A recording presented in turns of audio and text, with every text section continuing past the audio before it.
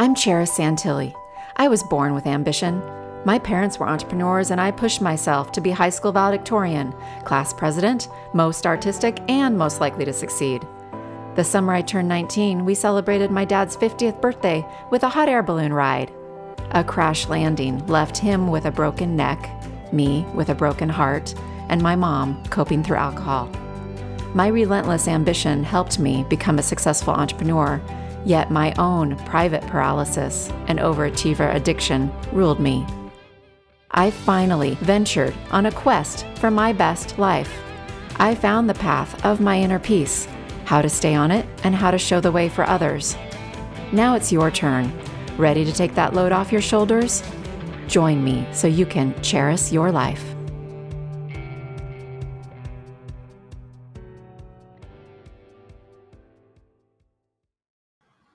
Today, I am thrilled to have on for the first time, actually, two guests at once. This is very exciting. I have on with me Dr. Eben Alexander and Karen Newell. They are co-authors of this book here, if you're watching the video, Living in a Mindful Universe, which I have tabbed and highlighted all over the place. And I'm thrilled to share with you today more about that and more about Dr. Alexander and Karen Newell. You may, if you've been following me for a while, recognize Dr. Alexander's name, or you may already know of him. He was on a few months ago to share about his NDE experience, a remarkable near-death experience that happened at the time that he was a practicing neurosurgeon. And he wrote about that experience in his New York Times #1 bestseller, Proof of Heaven. And we spoke, he shared with us at length more about that story and experience that he had and that book on that prior episode. And I'll put a link to that in the show notes so you can go back and hear more about his journey. He'll share maybe a brief summary today, a couple sentences, but if you want to hear all the details, go back and listen to that episode. It's fascinating. And it really does prove that science and spirituality are connected. So we're going to talk more about that today. But here's, in a nutshell, Dr. Alexander was an academic neurosurgeon for over 25 years, including 15 years at Brigham and Women's Hospital, Children's Hospital, and Harvard Medical School in Boston. And in 2008, that's when he experienced the transcendental NDE, and that during that time, he was in a week-long coma from this inexplicable brain infection that completely changed his worldview. He was very much a materialistic scientist point of view, I think is something along those phrasing. He can correct me later, but he is now very much a pioneering scientist and modern thought leader in emerging science that really acknowledges the primacy of consciousness in the universe. And fascinating where consciousness lies. We'll get into more of that today. Karen Newell is a specialist in personal development with a diverse body of work that rests upon the foundation of heart-centered consciousness. She's an innovator in the emerging field of brain wave entrainment audio meditation, which we touched on a little bit in the prior episode, but we'll get to hear straight from her today about that. And she empowers others in their journey of self-discovery by helping them connect with their inner guidance and find inspiration and improve their wellness and develop their intuition. She is co-founder of Sacred Acoustics that has to do with this brain wave entrainment audio meditations. So there is the overview, and I am thrilled to have you both. Welcome to the show. Well, Charis, thanks so much for having me back on, and especially with my best half, Karen. Yes, thank you. I'm looking forward to this. Yes, so we should maybe, explain that you guys also are your partners in life, as well as partners in some of your work and in out there speaking and getting messages out to the world, and in partners in writing this fabulous book. So let's maybe just a little bit more about Dr. Alexander. I shared really briefly about the NDE, but if you can do your most succinct, because they can go listen to the whole thing in the episode, you're just emphasizing especially how the proof showed the scientific evidence was there that this was not something you fabricated and your brain made up. Can you just touch on that just very briefly here so that we can bring people up to speed in case they don't know about you? Yes, very briefly, as a practicing neurosurgeon, what my journey showed me, spending a week in coma due to severe gram-negative bacterial meningoencephalitis that involved my entire neocortex, is the brain is not the producer of consciousness.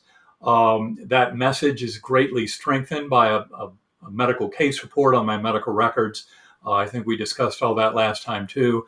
And that case report, first of all, made it crystal clear from their perspective, after detailed review of my records, that my brain was in no shape to have any kind of dream or hallucination, much less the most extraordinary experience of my life. And secondly, that my very kind of complete recovery is a deep mystery. It's unprecedented in the medical literature. And in fact, when challenged, how do you explain this case by the scientific peer review editors, the authors of the report said it's because he had an NDE, because he had this profound experience. That's what is related to this miraculous recovery.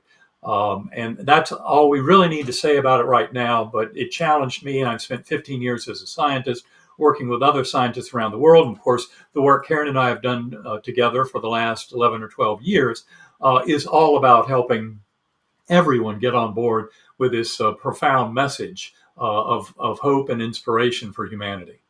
Fabulous.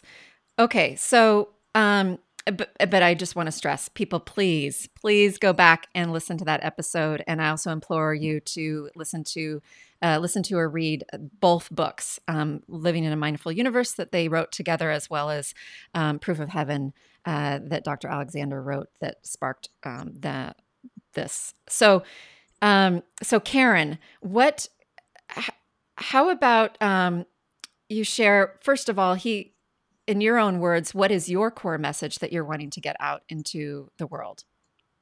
All right. Well, I'm going to tell you in the context of how Eben and I met. Perfect. And when we first met, his book wasn't out yet. So, I didn't know his story. In fact, I learned he didn't even have an agent, but I knew he had had a near-death experience. And I'd met others who'd had near-death experiences. And I also knew that in every near-death experience story, there's some kind of profound personal lesson that people learn. And so rather than hearing about what he actually did, I wanted to know, what did you learn? What was that big lesson that you came back to this world with? And he says, the brain doesn't create consciousness. And I was confused by that because I wasn't expecting an answer like that. And I said to him, well, why would anyone think that it does? And that was an honest kind of question. I didn't know that was sort of the fulcrum of materialist scientific thought. I had no idea that was this underlying assumption that was really the basis of all this kind of science. And I wasn't a scientist. I didn't find the answers, to the questions I had about life through science.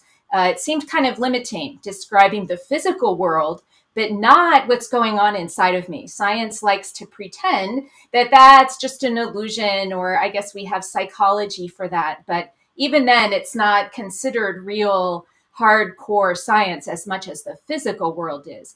But I knew from my own experience how important my outlook was, my underlying beliefs, my traumas that I'd had in the past that I didn't even realize hadn't been processed. All of that was critically important to how I was living my life. And so that's why I understood that consciousness, from my own personal perspective, was quite important. And so when he said consciousness, isn't created by the brain, it's fundamental in the universe, I was like, well, of course it is. That was the thought that I had. But that, I think, is kind of what drew us together. What I was really interested in was, well, what about the love? People talk about that love. And he goes, oh, yeah, the love. Oh, my gosh, amazing. I mean, Eben talks beautifully, as many near-death experiencers do, about this love that they touch. But he says, but it was kind of like he was dismissing it and saying, but you can't bring that here. That's for you when you go there. And I was, again, confused because I had touched that kind of love in my spiritual experiences, not a near-death experience, but I had learned how to cultivate that love. And that's why I asked him about it. And I said, oh, contraire, I think you can bring it back here. And I know other people besides myself who have done so. And so that both of those things together, I think, really intrigued Eben on, wow, what is this person? What can this person show me that I think is brand new news? And I'm thinking this is not brand new. But that's where we were. And when we first met. Thank you. That is an awesome way to start off. And it is sort of ironic, right? Here's this brilliant neurosurgeon who has all this knowledge and then had to almost die or basically, in essence, die nearly to then have this understanding and awareness. And here you are, more typical person functioning in the world that is, from my understanding, your background and things which you can share a little bit more. But I think just more that most of us can relate to a little bit more versus a brain surgeon. And yet you already felt like you knew this information. So I think it's just amazing to hear what it takes for some people to have new ahas and new awarenesses in life. And now keep in mind, I love that. Keep in mind, I don't know how to operate on a brain. And that is knowledge that only a select number of people in this world have. So it's not to diminish the wonderful background of science that he has, but it's to point out that when scientists focus so much on that one particular skill, they do tend to tune out other information that might be helpful. But there's an advantage to focusing only on what he was focusing on. So it's not meant to be a diminishment of him, but it is typical, as you say, for doctors, scientists to sort of dismiss this kind of love and connection and consciousness a little more easily. So it took the experience to get him to turn around. And compartmentalize. I think it's more typical, but I think that's way even beyond neurosurgery. I mean, it seems like a lot of human beings function that way, very much focused in something, and then it's easy to have the blinders on to other things out there. So having people like you come together to spread the message with your varied backgrounds and do it in the way that you do it is phenomenal and helps touch many more people. And I really appreciate that you've done that. So, so Karen, tell us a little bit about, I remember reading in here around when you first started your spiritual journey and like into meditation. I think a lot of my listeners could really relate, as I could too, around you talked about in your own words, but something along the lines of having a hard time getting out of your head. And, but you were so intrigued by what you heard about people experiencing in meditative states and being able to be mindful that you kept exploring it because it seemed like you had a sincere determination to discover something. So can you talk a little bit more about that? Because I think a lot of my listeners are very much in their heads and are trying to connect more with their hearts, trying to get rid of all the cultural dogma of how we should and shouldn't be living our lives and the to-do lists and the busyness and all the stuff, and try to take a breath and take the weight off our shoulders and how to live and enjoy our days better and easier. And so can you talk to that a little bit? Yeah. I mean, my motivation, as you say, really just came from a curiosity, a lifelong curiosity. I had pretty much rejected the scientific dogma as being the ultimate truth, and I had rejected the religious dogma I had learned as being the ultimate truth. I knew there was something missing. And that's when as I grew older, began reading more esoteric texts, like theosophical texts, some Eastern texts, and lots of things related to that, even some books that were supposed to be in the Bible that were edited out, stuff like that. I really wanted to know what other spiritual writings were out there. And eventually I realized I can only know so much by reading. And I needed to have an experience. And of course, Eben's just happened to him, as many of these near-death experiences do. People don't expect them. But that's one way to touch the spiritual realm. But I knew that people who had long time practices of meditation could do things like remote viewing or, energy healing, things like that I had heard about. And I had heard all of us can learn these things. So I wanted to try that out for myself. And so I started taking courses like animal communication, healing touch for animals. I took Reiki classes, remote viewing, as I said, lots of things like that. And in every class, the teacher would say, okay, now we're going to meditate. And that was always kind of the beginning of any of these classes. And so I would humor them and sit still and follow their guidance. And nothing they were saying really made sense to me. I had this expectation that I should be seeing the stream they were talking about as we were walking by or whatever they were describing. And that wasn't happening for me. And so but I knew meditation was important. It kept coming up. And so I practiced on my own. And I was hesitant to join like a Buddhist group or something like that could teach you all the many skills of meditation, because I was a little hesitant to just jump into a whole other set of dogma without fully understanding it. So I tried it on my own. As many of your listeners may have, we hear that you just sit still, close your eyes, and focus on your breath. And so I would do this. And as you so eloquently described, I had lists going through my head, conversations that I wanted to have or that I had had the day before. I was a busy project manager in a media publishing industry. And so we were very deadline oriented. Something had to happen every single day for us to stay on track.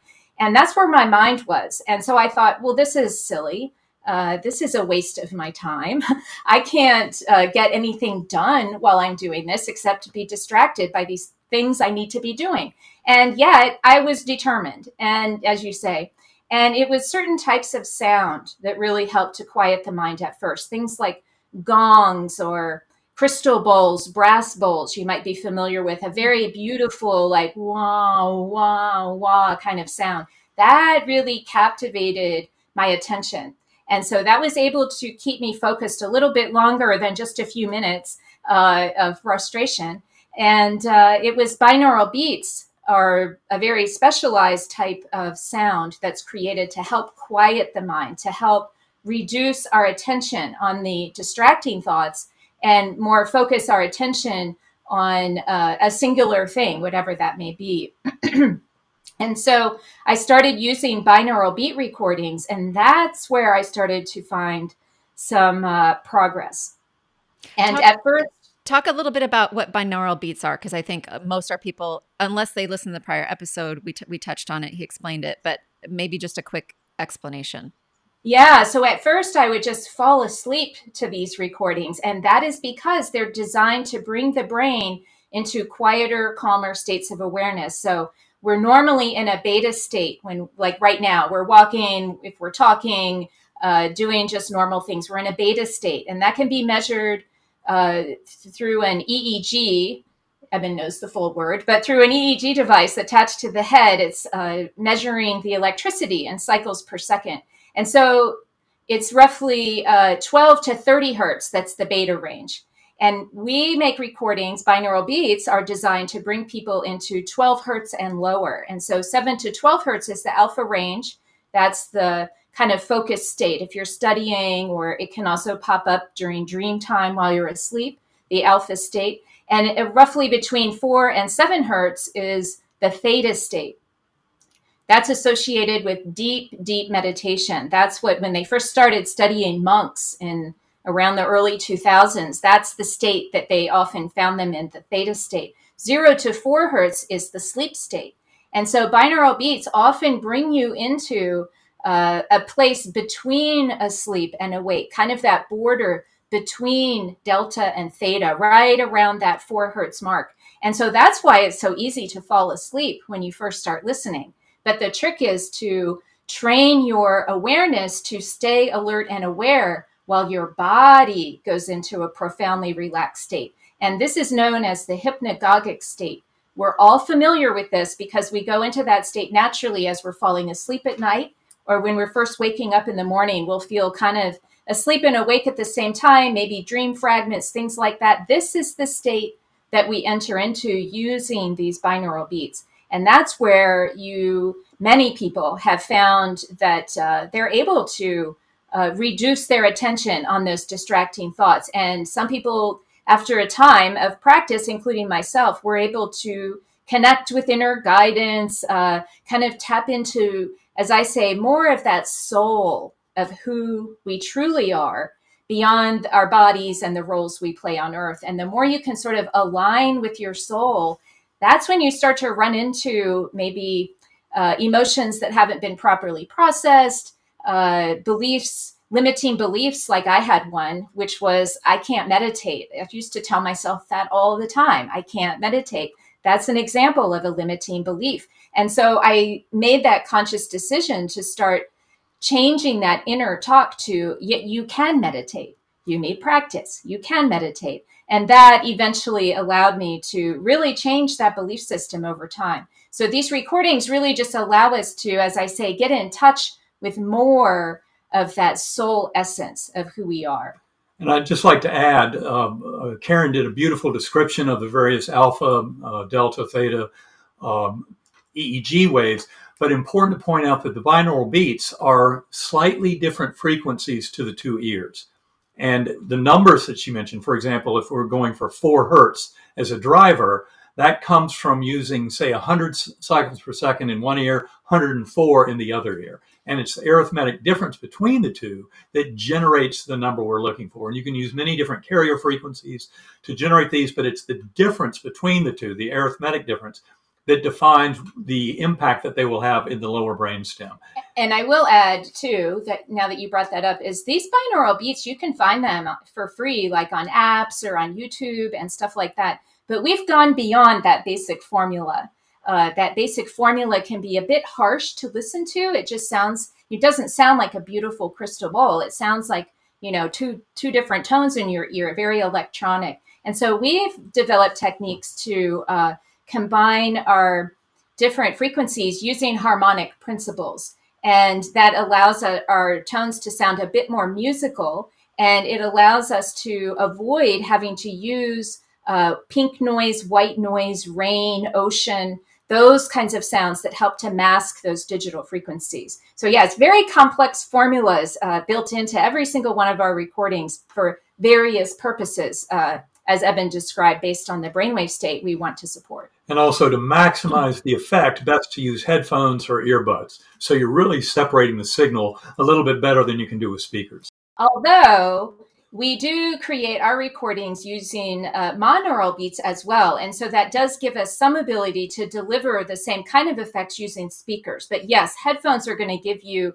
generally speaking, the best results when listening to binaural beats. But you can see there's a lot of complex formulas going into these recordings. So it's not just a simple, one frequency in one ear and one in the other. There's a lot more going on.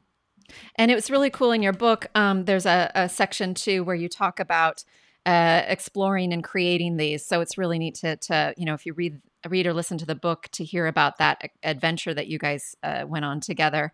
And then and there'll be a link to the Sacred Acoustics app in the show notes. By the way, it's called Sacred Acoustics. I'll have a direct link in the show notes. And my personal favorite is Heart Presence for Inner Peace and Intuition. There's 4 tracks on that, and I love those, especially the Inspire and Create, and they're about 20 minutes long.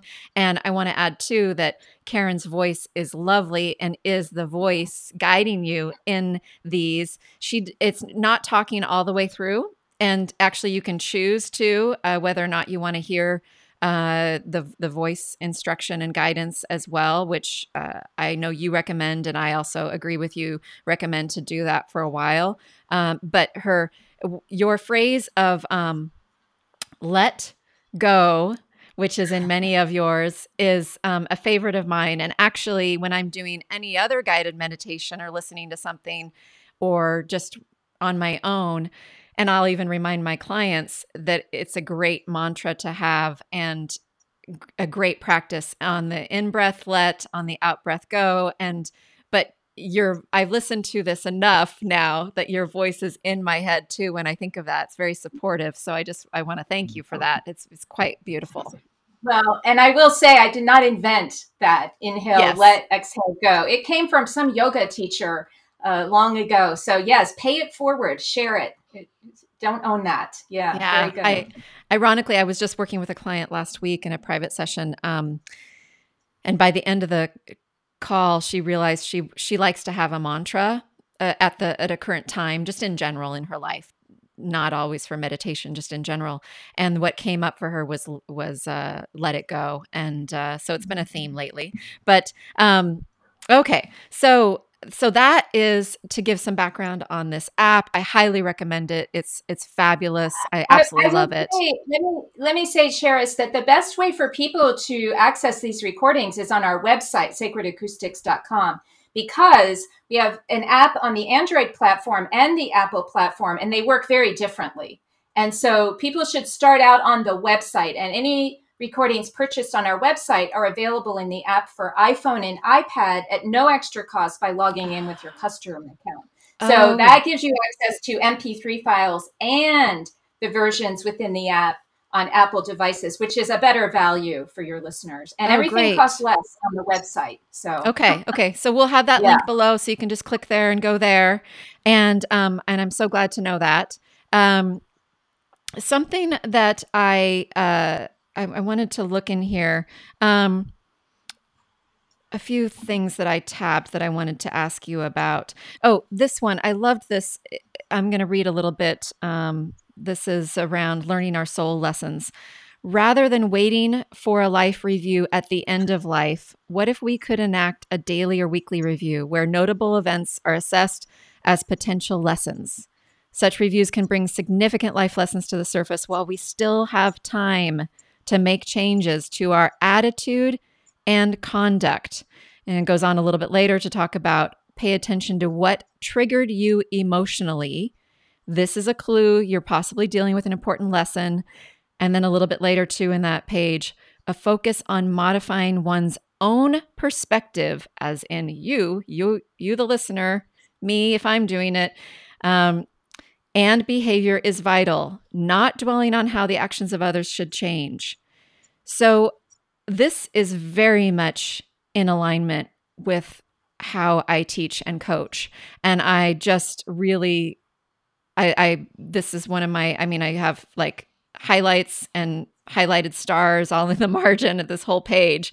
I just love this because there is this, a lot of near-death experiences talk about a life review. You may have heard that. Some people, and we could get all into that. But the point of this is, well, day to day, what can we do? And that's actually the reason I do what I do and can help people, is because I'm helping people who want to do this review and have support with a coach, right? So I just loved this so much. And I loved how you talk about pay attention to what triggered you emotionally. That is very much at the core of my training and certification as a certified fearless living coach. It's all about emotions. It's all about expanding your vocabulary and understanding of your emotions. So it's not just 3 different emotions. It's much more nuanced than that, and understanding, and then being aware when you get triggered, and then being like, oh, what just happened? What's going on with me? How can I move that through me? Not bottling it up, not becoming any kind of aholic of work or alcohol or other. And then the fact of focusing on yourself. What can you change about yourself? All of that I just absolutely loved. So I'd love to hear either of you expand on any of that, because I again, that was just one of my favorite things, and I'm glad I flipped to it so fast here. Wow. Well, that's a practice that I had learned through my own kind of personal growth and discovery before I had met Eben.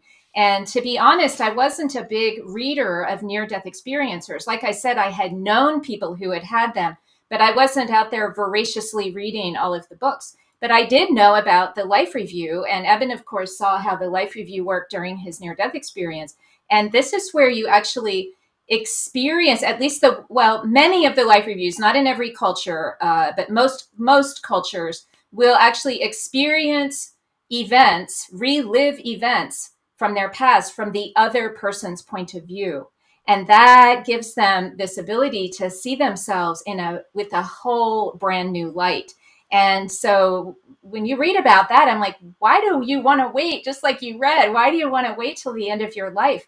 Those life reviews actually start happening. We have a new friend, Dr. Christopher Kerr, who does research in the hospice centers. And he's found that those life reviews start when you're in the natural process of dying, which is very validating for the fact that near-death experiencers who don't actually go on to die and have a life review, it's very validating that this is actually what happens when you die. But these people are, going back to events that they didn't properly process through their lives. And somehow they're arising in those last, days and hours of their life.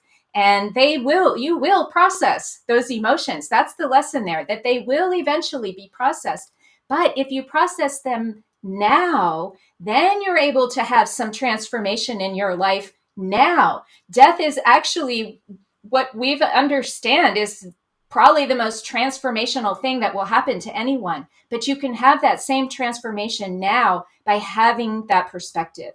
Learning how important that perspective is at the end of your life really made me want to try to address some of those things now. I'm kind of a precocious, I was ahead in school, wanted to do things before my teachers were ready to teach me. And so that's my nature. Oh, life review, I better do that now. And so it is so effective to look at past events from this new kind of perspective that you develop over time. And then you realize, oh my gosh, that's what I did to contribute to that situation. Instead of always blaming the other, very easy to do. That person makes me mad.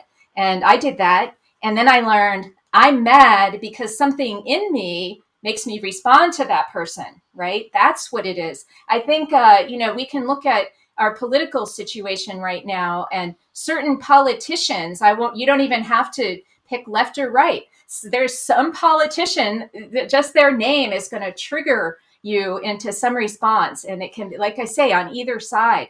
But why is that? What is it about us that's making us, respond that way? That's the most important thing, because we can only manage what's inside of us. We can't manage what's inside of other people. As a parent, I know I tried. I tried to manage my daughter's emotions when she couldn't manage them. You just can't. You can only model and do certain things that eventually other people will notice and teach, as you're doing directly with your life coaching, Charis. But yes, I think it's an incredibly vital process that I think will help us with resolving things much sooner than when we get to the end of life, and then start reckoning with, oh, I should have done this, I should have done that. Find your patterns now and change those should haves into actually did, right? So absolutely. You brought up your daughter, and it sounds, and from what you shared in the book and what you said just now, you talk more about her in there. And I know that it sounds like you tried to control, tried to fix plenty of times. I know she had some challenges with addiction and alcohol. I know Dr.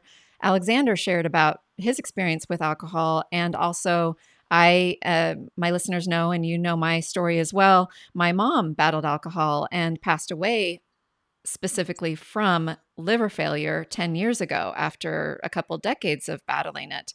And then we all have, I believe, most of us have some kind of addictions and some kind of things that we draw on, whether or not they are as obvious or as culturally, known. Like for me, workaholism, which gets accolades from our society oftentimes, unfortunately. So versus alcoholism that is, shunned upon more.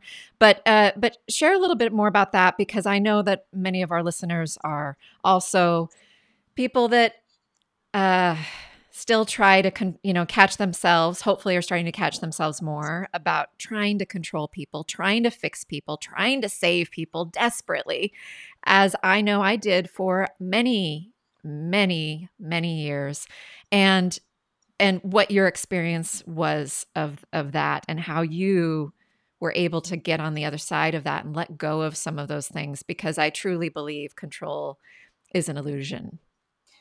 Yeah, it's really tough to watch your teenager or anyone you love go through some really hard times. And I what really turned a corner for me on how to manage it is I was very good, I thought, at lecturing. I was very good at pointing out very, clearly and obviously where she went wrong and how she could do better if she would only do this. Very good lecturer. And I actually read a book called How to Talk So Your Child Will Listen and Listen So Your Child Will Talk. And it was that listening so your child will talk that really got me. I don't think you need to read the book because all in the title is that I learned to ask pointed questions and then let her answer them. Nice open-ended questions so that I could really hear and understand her feelings instead of trying to tell her what my feelings are and how my feelings were superior to hers. That wasn't very effective. And once I started to really listen to her, then I learned to validate her feelings. I used to say, well, you shouldn't feel that way because da da da da. And I've had that said to me, and it goes nowhere, right? It absolutely goes nowhere. So validating someone's feelings, I learned to say, I understand why you feel that way. I understand how I contributed to why you feel that way. And now I'm trying something different. I was very direct with her that that's what I was doing, a technique, and to listen more. And she actually really appreciated that. And I had to hear we had some difficult conversations as I heard what she was ready to share.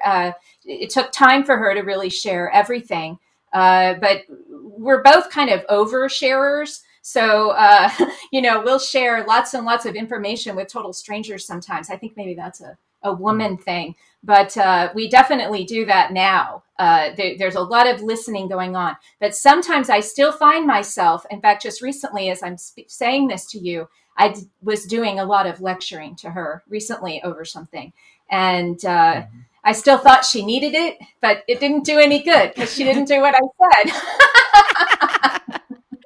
And it's all going to be fine. That's the whole gist of it all, is that she's doing just fine. Back then, she did need some interventions, and those interventions did help her. You mentioned alcohol. Her father was an alcoholic, just full-bred alcoholic. And this is what affected her, similar to how your mother affected you, but it was during her formative years. And so seeing all of that behavior, a pivotal event happened when she was around 16, where he pretty much didn't come home one night.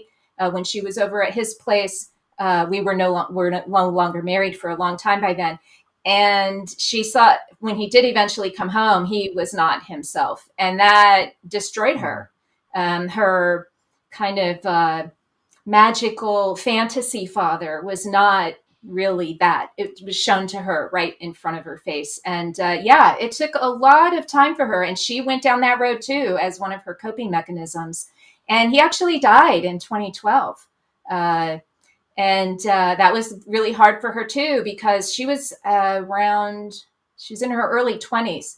And she felt like she hadn't really resolved all the issues between him. But then even since then, she's had some contact with him after death that has really, through dreams and other types of experiences, that has definitely let her know that he loves her and it wasn't her that was causing all of this. Kids like to blame themselves, even as adults, that, you must have played a role in this behavior.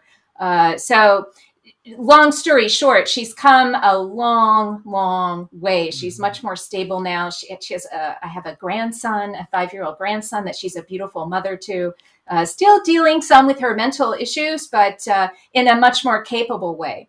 And so, it's a beautiful thing to watch her raise her child so beautifully, using some of the techniques she learned from me. It's very fun. Yay, I love that. And I love what you shared too, so honest about, which I really aim to do consistently, is just here you are, someone who meditates regularly, and is very, I would argue to say, very evolved and very connected and very spiritual.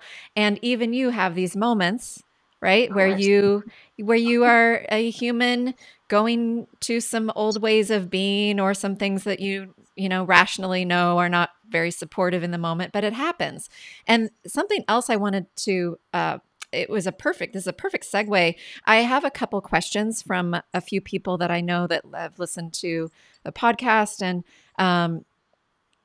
then listened to the first one with Dr. Alexander, and I said, I'm having him back, and with Karen Newell. Well, you mentioned your daughter's father's been in contact with her.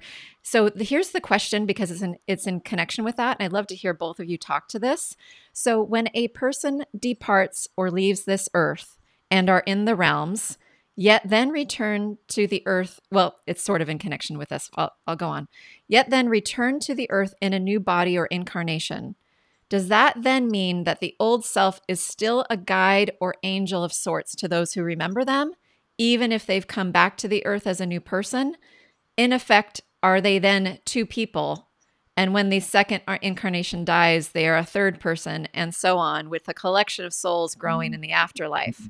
So are they able, when we do have connections that we believe and or know in deep inside of us, that are some spirit of someone that we loved, and if you don't believe in reincarnation, please go back and listen to the prior episode with Dr. Alexander, because he goes into scientific data and studies that really prove that this is a real thing that happens. So please, if you think I'm getting all woo-woo right now, if you're still listening to us, then, I know there's a little part of you that is curious about all of this. So please go back and listen to that. But so who wants to go and talk about this topic?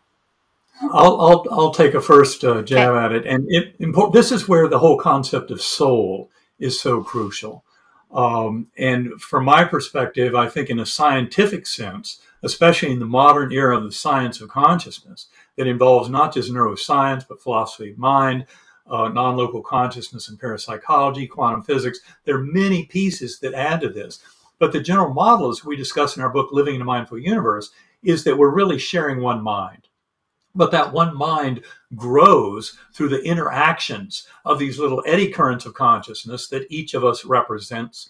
And so in terms of this particular question, I would say that you might have identifiable, individuals who live those lives, but you can trace to where it looks like one soul line, so that people, especially in the reincarnation literature, tend to remember one, a lifetime previously and maybe one before that, but not simultaneously. So it's not like they're existing in two forms before, but it's kind of like a soul line that keeps going and progressing. And that involves other souls. All of this growth is through our learning and teaching, through our experiences with each other. Important to note that there is something called program forgetting, that we are not intended to remember all that knowledge, lifetime to lifetime. But in many ways, it's stored in kind of that higher soul form. And the higher soul is what is doing the growing. And the higher soul is always interconnected with souls of the soul group. So we're all kind of sharing these experiences and sharing these lifetimes in a process of learning and teaching, transforming all of consciousness. And it's not like the Buddhist idea of reincarnation, where the goal is to get off the wheel of suffering of repetitive incarnations, but actually involves the concept of grace, growth, and really the evolution of all consciousness that we all contribute to. And as I mentioned a minute ago, Dr. Jim Tucker, Ian Stevenson, the doctors who studied those 2,700 reincarnation cases, for example, out of University of Virginia, realized that you had to harvest those memories before age 5 or 6. So these are very young childhood memories. Often the children have behaviors, phobias, nightmares, things like that related to their previous lifetime, and especially related to the mode of death in the previous lifetime. But by the time they hit age 5 or 6 or 7, those memories are being covered over because now they are having skin in the game to buy into this incarnation to help learn and teach fellow souls. But that ultimately it is all a process of growth and our soul groups working together through multiple lifetimes to help all of consciousness come into this wisdom.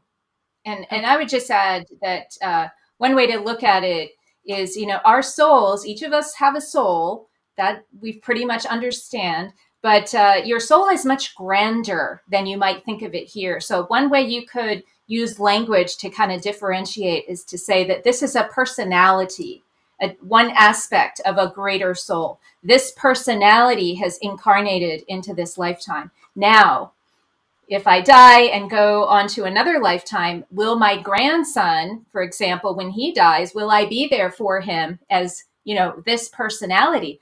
The answer is yes. This is that some aspect of our personality seems to stay intact even when our soul moves on into another incarnation. So that's what kind of mediumship research will tell us. And mediumship might seem out of line to some of your listeners as well, but there's scientific research on mediumship as too. And this comes from the body of research that somehow some aspect of our soul is available, even if it has incarnated. And remember, it's incarnating into a different personality with different goals, but somehow on the same pathway. So you wouldn't have to re-experience the same events from the same point of view over and over and over again if you've transformed and learned whatever was about that particular event. And important to point out that to kind of get this bigger picture we're talking about, you have to realize that time flow in that spiritual realm, as near-death experiencers will tell you, that life review is not just a remembering of life events, it's a reliving of life events. Birth to death, everything in between, even past lives and projections of future lives can be experienced in a life review. So that's where it's important to understand the concept of deep time or meta time. And this is something we do discuss a bit in Living in a Mindful Universe and in many of our talks. But that is what enables you to realize that binding force of love is what really governs what happens. So that there's no chance that, for example, when I pass, I look forward very much to encountering the souls of my birth parents, adoptive parents, all of the loved ones in my life. And I know that they will be there. And it's not a fear of, oh my gosh, what if they've already reincarnated? Because in that setting of deep time, there's no such paradox. It's all about the love. And so the souls that are to be there for us, to comfort and guide us in that transition, will be there. It's not an issue of whether or not they, quote, already reincarnated. So love beats time. Love beats time every time. I love that.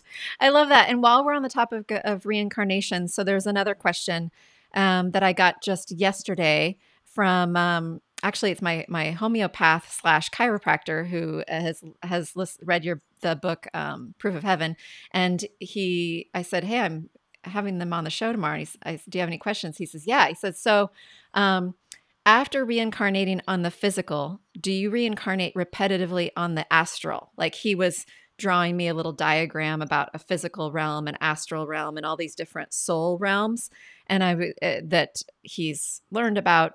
However, so anything about any of that, if so the concept of these like realms or this whole soul journey that's not necessarily, and he was showing me, he said from what he understands, it's not necessarily just a raising, it's like kind of a coming down and or coming up, like it's not necessarily like higher. So anything you can talk to that of what you understand or what you believe or what you know about that. Doesn't incarnation mean in a physical body? Yes. Yeah, so a soul can't incarnate as a soul, right? Incarnation means into a physical body. And then I think you can take it from there. And so again, it just gets back to our discussion of the soul line and the soul group. And, because of my amnesia, fully explained, I think, in the last session and in the book Proof of Heaven, I couldn't have an Eben Alexander life review, but I did witness life reviews and reincarnation very strongly in two particular visions in the core realm. And one of them that kind of matches our current discussion was kind of the flying fish version, where down in the water, we're living in these material bodies. We're temporarily dumbed down to the knowledge of our higher soul. But that's where we go through all the growth actually occurs down here in this kind of murky realm. But then we pop up out of the water. That's when we leave the physical body at the time of death, rejoin higher soul, and rejoin, soul groups, plan next incarnations, all of that, and then dive back in. But then once you're in the spiritual realm, there are multiple realms. There's the physical realm. Oh, yeah, absolutely. There are many different layers that go all the way to the purity of oneness, which I experienced as the core realm. So I think he's asking, or he or she is asking, if you have that same system within those realms of the spiritual realm. I don't think so. No, I think you move necessary. Between them. Yeah. Okay. But not necessarily have cycles in that realm and then cycles in this realm. That seems a little complex. Right. And very interesting way to look at it, though. To explain the human experiences reported, you don't really need that multiple levels of kind of reincarnating. It's simpler and more kind of to the data to look at it as kind of like these flying fish. In and out. In and out. It's kind of like breathing. Incarnation, exhale, incarnation, but the key is that it's leading somewhere. There's meaning and purpose that's richly involved in this. It's not a random, chaotic process. And the way I saw that in my second vision, what I call the Indra's net vision, was really this incredibly rich, multidimensional tapestry of golden threads, interwoven lifetimes of sentient beings throughout the cosmos, all leading towards this brilliant golden center of kind of ultimate oneness with that divine creative source, which I would say is the goal of all of this. And that's really the evolution of consciousness itself, because that one mind is deeply involved in this beautiful process of change, of learning, teaching, and growth, and not some stable system where you get there and all of a sudden you have infinite knowledge about everything. Because in fact, that one mind is in the process of learning through this incredible process of itself, interacting with itself. We're sharing the dream of the one mind.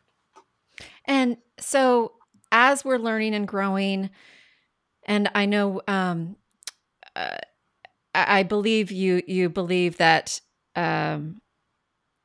we choose certain things that we come into this incarnation and this body and this experience with some intentions for certain things to happen, not necessarily every single minute of our life, but certain things that are, I'm going to say, planned in essence to have an experience.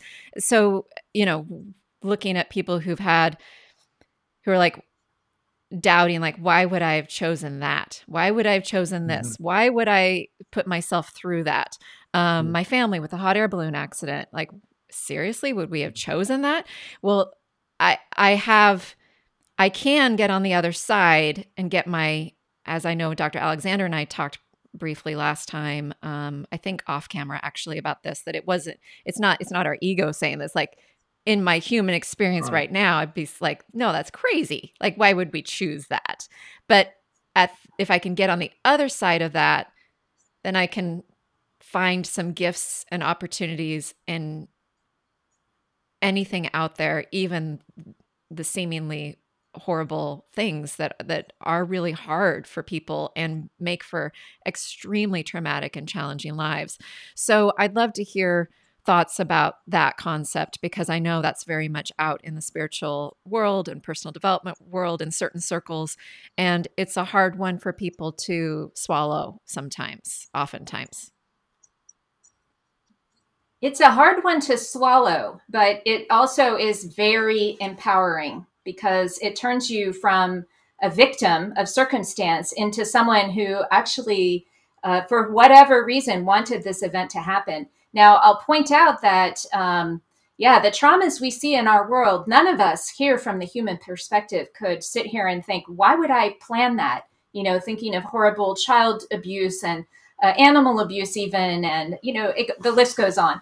But we don't have the same perspective here that we have when we're not in our physical bodies. And through meditation and near-death experience and so on, people do gain a broader perspective. But I dare say it's probably not as broad as it will be when you actually die. And so we're only getting hints of a broader perspective, even through these other techniques. But those broader perspectives can be found. And usually they're decades after the event took place, right? Because you haven't garnered the gifts or the blessings or oh, this would never have happened. And so in the middle of a crisis really is not the ideal time to sit and wonder, why would I choose this? I don't understand. That's just going to put you into despair. But to have a trust somewhere inside that there is a reason. You don't have to know what the reason is. And it's, again, very hard to find when you're in the middle of a situation. And even if you find it, it doesn't seem very helpful, at least when I've been in those situations. But later on, when you have that perspective, most of us have had childhood events that at some point, decades later as adults, we realize, oh, that's not really what my mom meant. Oh, I don't have to think that way that I've been thinking all these years. We go through that. So it's natural to think that when we're age 40, that once we get to age 60 or 70, we'll have a much, much different perspective. And when we speak to people who are of that age, and we're not quite there yet, but people say who are turning 80, that seems to be a kind of a time when people start to really see their lives as maybe scripted. How it all came together. And so it's perspective. We have a lack of perspective. So don't try in this state to understand, why did my daughter have to die in a car accident, and get angry about you don't have a good enough reason. I've watched people go through that and they want to find that reason that justifies it. I don't think you're going to find that reason when you're in that moment. But again, that trust that there is one, you don't have to worry about what it is right now, but the trust there's a reason. And what is it about this situation where I can, act with grace, with compassion, with understanding? It's how you respond to these situations that really gives you that opportunity for growth. And again, that lesson will come later, but trusting that it's there really helps me now, even if I don't understand exactly what that lesson is. And I would simply add, it was crystal clear to me from my experience, my grander experience, my near-death experience, and then the 15 years since then of assimilating it and coming to an understanding, that in many ways the hardships in life are gifts. And my ability to see them as gifts, and especially as Karen was just mentioning, this beautiful process, well, people often look back on their life from, say, age 80, and it looks scripted. And the beautiful thing is they often interpret that script as being just what was meant to be. And they look back and they see the hardships. And when you're living through the hardships, they're horrible. And you're thinking, why me? And yet, from this bigger perspective, especially kind of a soul-informed and not just an ego-locked perspective, we start to see how they gave us the ability to recover a sense of meaning and purpose, of connection with the universe, of love for others. And the more that we can navigate the hardships and challenges in life through harvesting a sense of unconditional love, compassion, kindness, acceptance, mercy, forgiveness, and never forget gratitude, the more we can start to live that version of the higher soul and not be slave to the issues of the ego, which is where so many, all the addictions we talked about earlier are kind of an ego toxicity.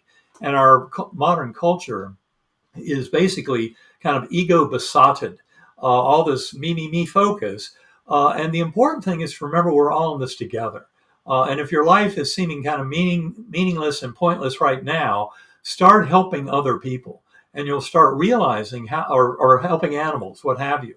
But helping others is a great way to acknowledge this sense of kind of shared purpose and meaning with others and with the universe at large that can lead one into optimism and trust in the universe that can be very, very refreshing and beneficial in this soul journey. But we're really talking about expanding beyond the ego mind, which of course is something that I do daily with Sacred Acoustics meditations to help me get into that one mind mode and really the higher good for all involved. I love that.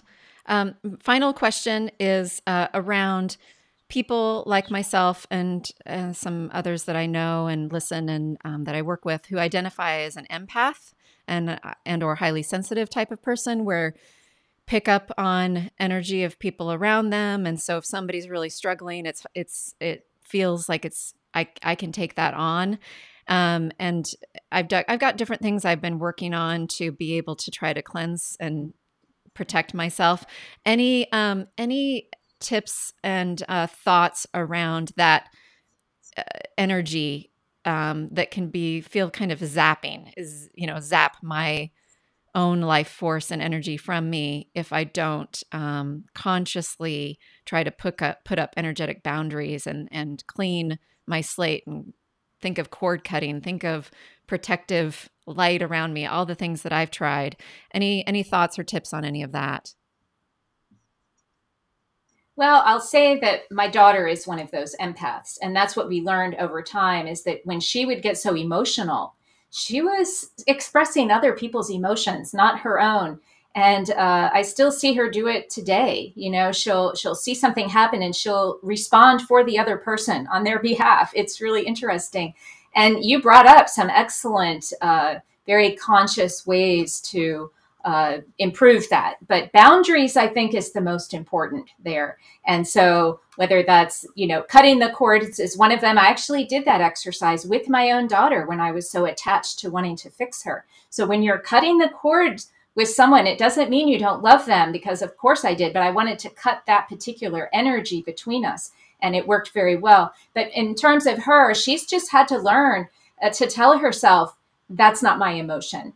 And she's learned little clues that kind of show her. One person told me when I experienced this in a much milder fashion, but she said, when you feel like, I felt a pain in my heart. And she said, well, when you feel it horizontal, it's not yours. When you feel it vertical, it's yours, right? So I don't know if that's going to be the case for every single person, but we can develop those kind of personal cues in our own bodies, where we, a pendulum or something like that, where you use your body as a pendulum to give you that yes, no answer. Is this mine or someone else's? And if it's yours, you want to process it. If it's not yours, you want to, shield yourself from it, and know somewhere inside of you, that's not mine. But you can have compassion for whatever that person is going through. But the empathy is actually, compassion is understanding their feelings. Empathy is feeling their feelings. So that's where you can still have compassion,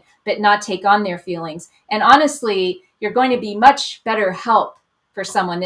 Could be another motivation. If you're not taking on their feelings, if you're strong in your feelings, you can help them process their feelings much, much better than going all the way to feeling their feelings, but not so easy for all of us. So good to bring that up. Absolutely. Observe, not absorb is a popular phrase I've seen out there. That's a great phrase. I love that. Yeah. I don't know who coined that, but thank you for touching on that.